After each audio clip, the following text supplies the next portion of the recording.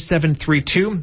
We're in our final seconds. Please keep calling. Calls will count towards that challenge for the next 3 minutes. 1-800-HEY-KPFA. And thank you to all who've called. Thank you for that call. Bing, bong, bing, bing, bong, bing, bing. 94.1 KPFA in Berkeley, 89.3 KPFB in Berkeley, and 88.1 KFCF in Fresno. Online at kpfa.org. The time is 3 p.m. Stay tuned. Up next is Cover to Cover, Open Book.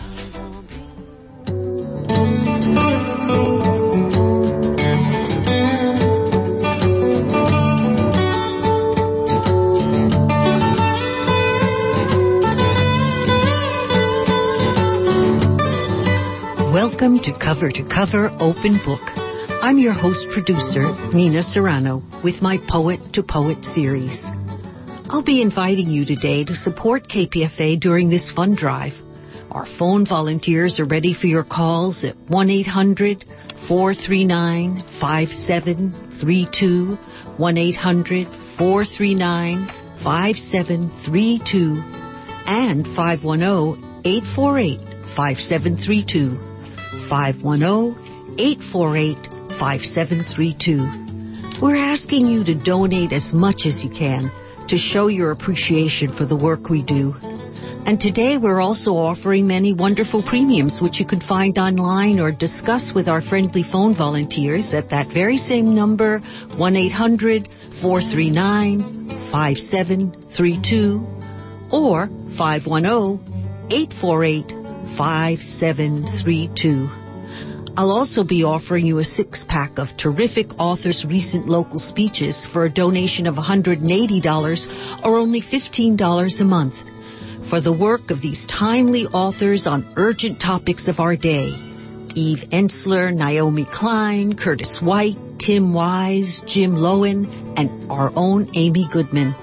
And you can receive this by calling 1-800-439-5732. That's 1-800-439-5732 and 510-848-5732. Thank you, callers that are on the line. Or, you can just call and donate whatever you can afford. We at Free Speech Radio will really appreciate it. The numbers are 1-800-439-5732 and 510-848-5732. Today's guest is poet Lincoln Bergman, discussing and reading his own work. Lincoln is author of Chance of a Lifetime, Selected Poetry of Lincoln Bergman. He began life as a red diaper baby and has been a student, a poet, an activist, working on a cattle ranch as a lab assistant and a radio journalist, and even has been news director right here at KPFA, English teacher in the People's Republic of China, foreign correspondent in Havana, Cuba, union proofreader, medical editor, and science curriculum specialist at the Lawrence Hall of Science. He also devotes energies to Freedom Archives, an audio collection of recent radical history that you can find at www.freedomarchives.org, of which Lincoln Bergman is also one of the founders. As is Nina Serrano. Well, welcome, Lincoln, to Open Book. Thanks very much, Nina. Great to be here. Well, it's wonderful that you're able to be here, Lincoln. Can you tell us a little bit about your evolution as a poet? Sure, I'd be glad to. I really started writing poetry very, very early. And I attribute it continuing to the constant encouragement of my mother, who wrote poetry and was a great artist, and my father, who wrote poetry and published a couple books of poems. I remember once I did a metaphor. I wrote a poem about Rip Van Winkle when I was 6 or 7, and I said, his beard is as long as our car. And I remember my father saying, that's really good. That's a metaphor. And just that little nugget of praise from both my mother and my father has kept my evolution happening through the 60s and 70s. Political revolutionary poetry, love poetry, more personal kinds of poetry, and even more lately poetry for young folks about science and math written in teacher's guides at the Lawrence Hall of Science. But since you asked about the evolution, I thought I might start with my first published poem, which was actually published as a letter in the Daily Worker in 1953 after the execution of Julius and Ethel Rosenberg. And I suppose my parents encouraged and helped a little bit, but some of this is definitely the 9-year-old me. And you were 9 when you wrote it? Yes, indeed. Let's hear it. And it's called The Frame-Ups Shall Cease. When Ethel and Julius Rosenberg died, it was because the bosses had lied. Ethel and Julius false would not tell. As for the bosses, they can go to hell. Ethel and Julius died in the electric chair, but the bosses didn't seem to care. When they died, they gave new spirit to us. If we don't have peace, the world will bust. As long as the dove of peace shall fly, the thought of peace shall never die. Before very long, we shall have peace. Then all the frame-ups shall cease. I wish that was Would true. that were the case. If Exactly only my that's how thought. it worked out, Lincoln. Exactly but my it thought. was a beautiful way to start life with an ideal like that. Yes, indeed. And poetry, as you know, Nina, I've had many of my poems have rhymes in them, and I love rhyme. I love Langston Hughes' poetry, many of the poems. I was talking to a class of third graders the other day and talking about rhyme and about song, and of course they loved it, and we wrote a poem about the moon. And in that vein, I'd like to read a poem called My Lifelong Love Affair. I've had a lifelong love affair with something always in a pair, so connected as to be a single mingled melody. A love so strong, a love so long, a love so certain and so true, a love that's always old and new. A love that sings, a love that brings a sweet release, a sense of peace. A love imbibed in mother's milk that's warm as sun and smooth as silk. A love passed on by father's hand, a love that helps me understand. A love that fills with poetry, a love of you, a love of me. An intimate, passionate love affair, as natural as breathing air. Withstanding all the winds of time, my lifelong love affair with rhyme. I can testify to that, Lincoln. It seems like you have come up with rhymes for almost every occasion. I love rhyme, and years ago on KPFA, the Midnight Flash, which came before The Real Dragon and Nothing is More Precious Than and Freedom is a Constant Struggle, all programs in the Freedom Archives that you mentioned. Years ago, I tried to do newscasts on the Midnight Flash in rhyme, newscasts in poetry with rhyme, and a few of them turned out pretty good. What a challenge. Yes. So now, given that we're talking about rhyme and shifting the mood a little bit, one of the reasons you asked me to come in, I know, is that you were drawn to one of the poems in my book. Chance of a Lifetime is the name of the book. A poem that also my Aunt Deborah up in Grayton, California also loved and pointed out to me. It's called Ithaca Graveyard. My mother died when I was in my mid to late teens, and a few years later I went to Cornell, and I walked through a graveyard at Cornell, and this poem happened. Ithaca Graveyard. A walk downhill past the weekend couples who pause to kiss, down from the university to the fabled graveyard, where it is said a girl was once found roaring drunk, clad only in her underpants. Such a walk downhill, even if during the day, might well supply some sights worth mention. These were his thoughts as down he walked into the graveyard where his first sight was the pine trees, and below their green and the bare branches of the others, he saw a trampled can of beer on the slope. He would have liked it to have an inscription, like the monuments that told him the story of its being there, but all it said was Schlitz, and the foot or fist that twisted it had long since gone. Long since gone, dead mother. For this was not the first time he had taken this walk downhill from his study desk. Once he'd taken this walk with a girl who, for reasons that she couldn't fully explain, had protested his walking on the burial mounds out of respect.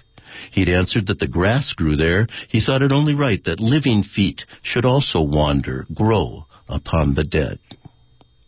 Mother, you are buried far away, and I have never visited since the day when all of us through the soil you loved, the soil from which your flowers grew, were watered, flowered upon the casket. But on this day of rain clouds in the sky, this day when feet are drawn to death, I think of you.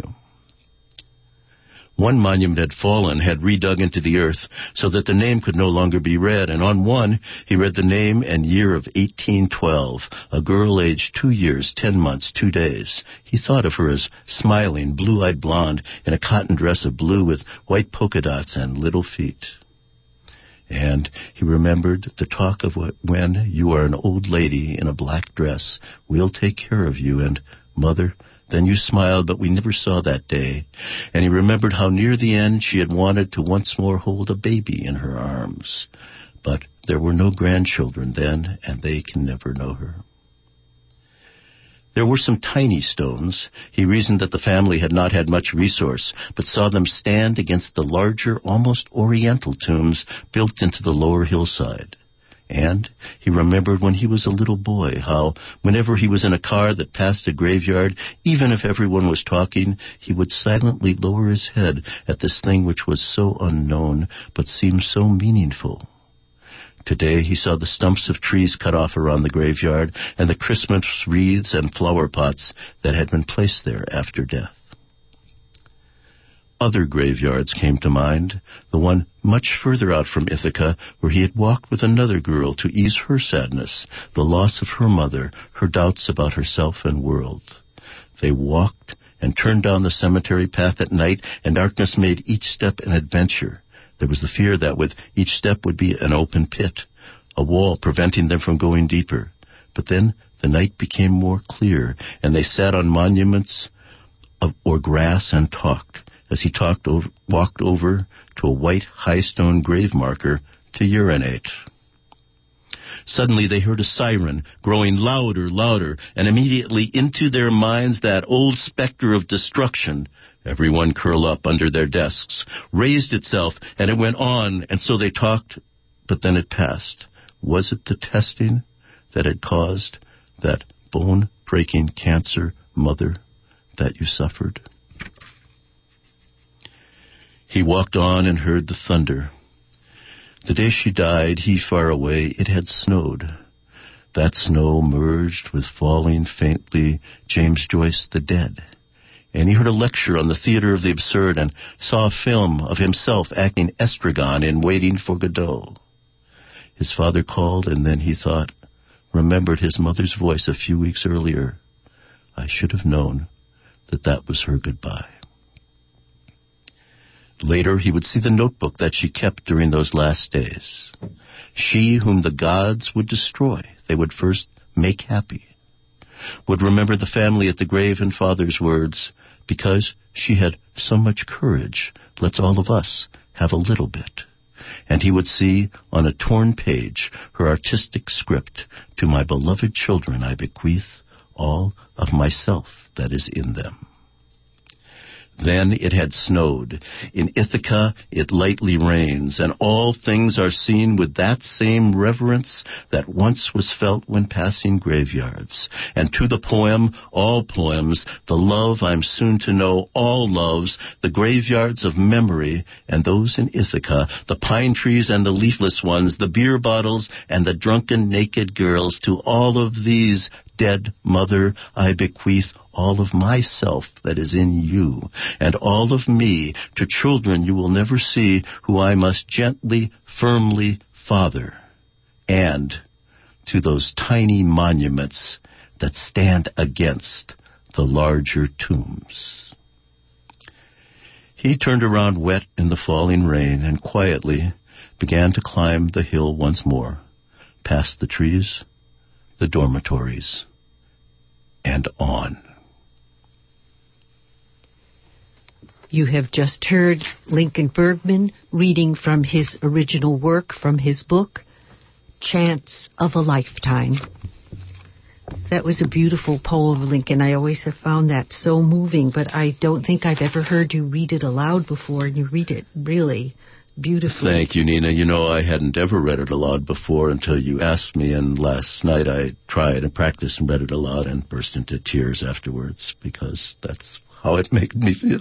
You had never read it aloud Not before? aloud, I don't believe so, except when you write a poem, you hear it aloud and you say it aloud. But I wrote that many years ago in college, so no, I never had. So thank you. Thank you. It was a beautiful reading. Thank you.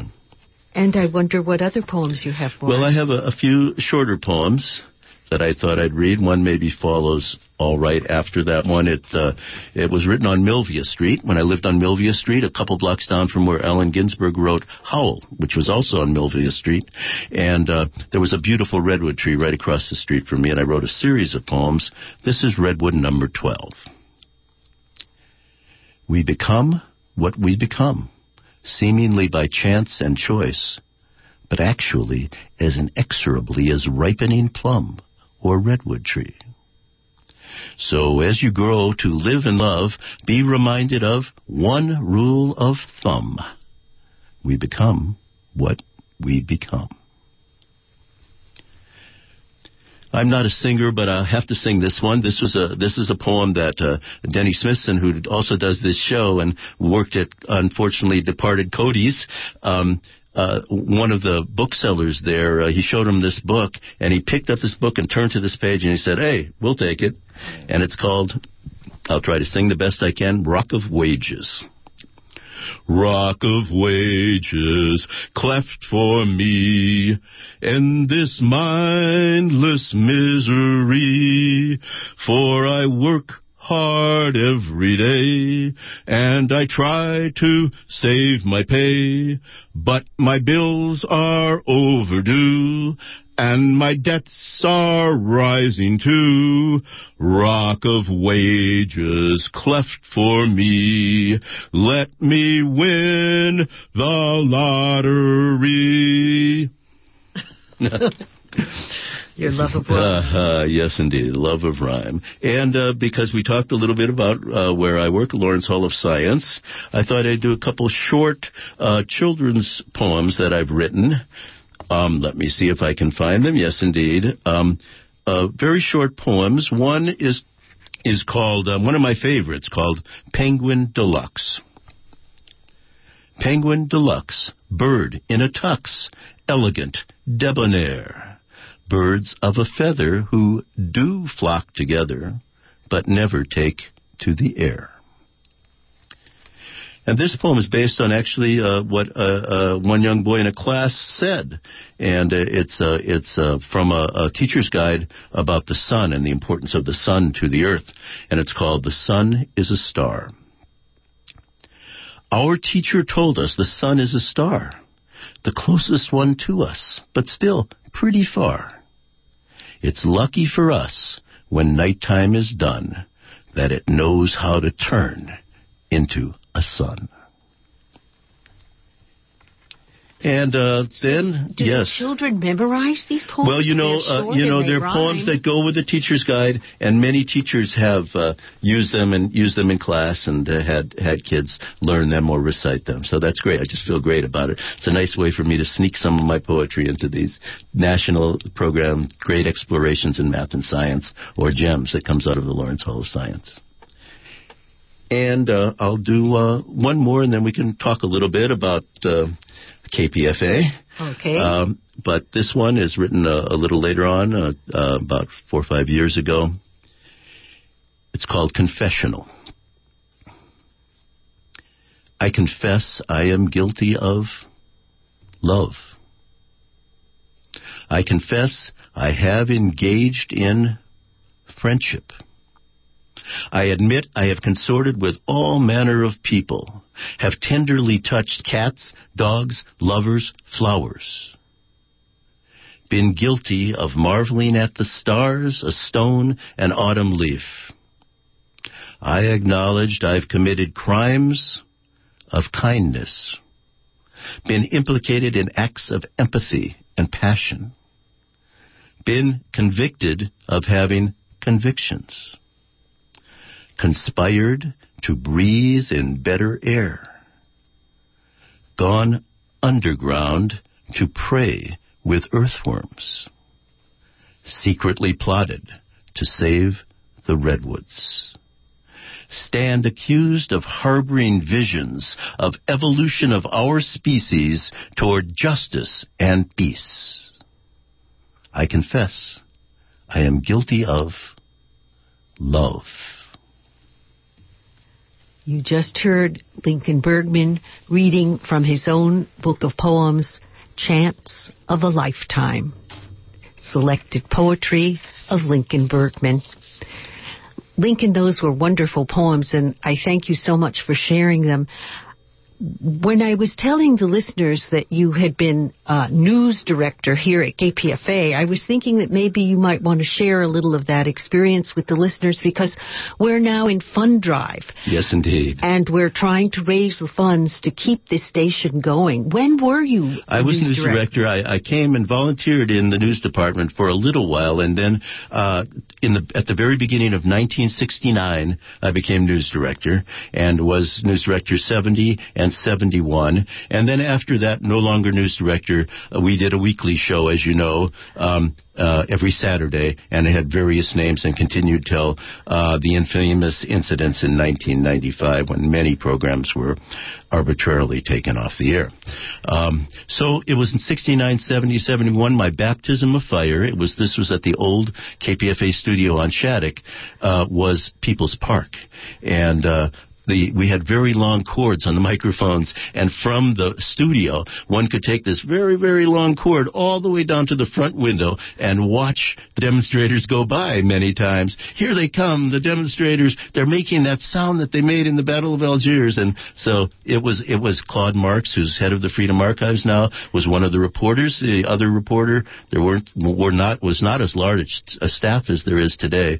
The other reporter was Denny Smithson, and they were both fantastic and courageous out there on the streets. And Denny Smithson is still with us. Absolutely. Here on Cover to Cover. Absolutely. And what I also recall a little later on was the bombing of Cambodia and the killings, the murders at Kent State and at Jackson State. And that was, I believe, at a marathon time, and we were wide open on the air, and we covered it, and a network of radio stations built up around the country. So those were some of the things I remember. And KPFA, as you know, Nina, you've been here even longer than I. Has been here a long time, through lots of ups and downs, lots of crises, and different people have their different opinions about that. But Elsa Knight Thompson, who is my close comrade and friend, I like to say my radio womentor, here at KPFA, despite all the various injustices that happened to her, used to say, the whole is greater than the sum of its parts.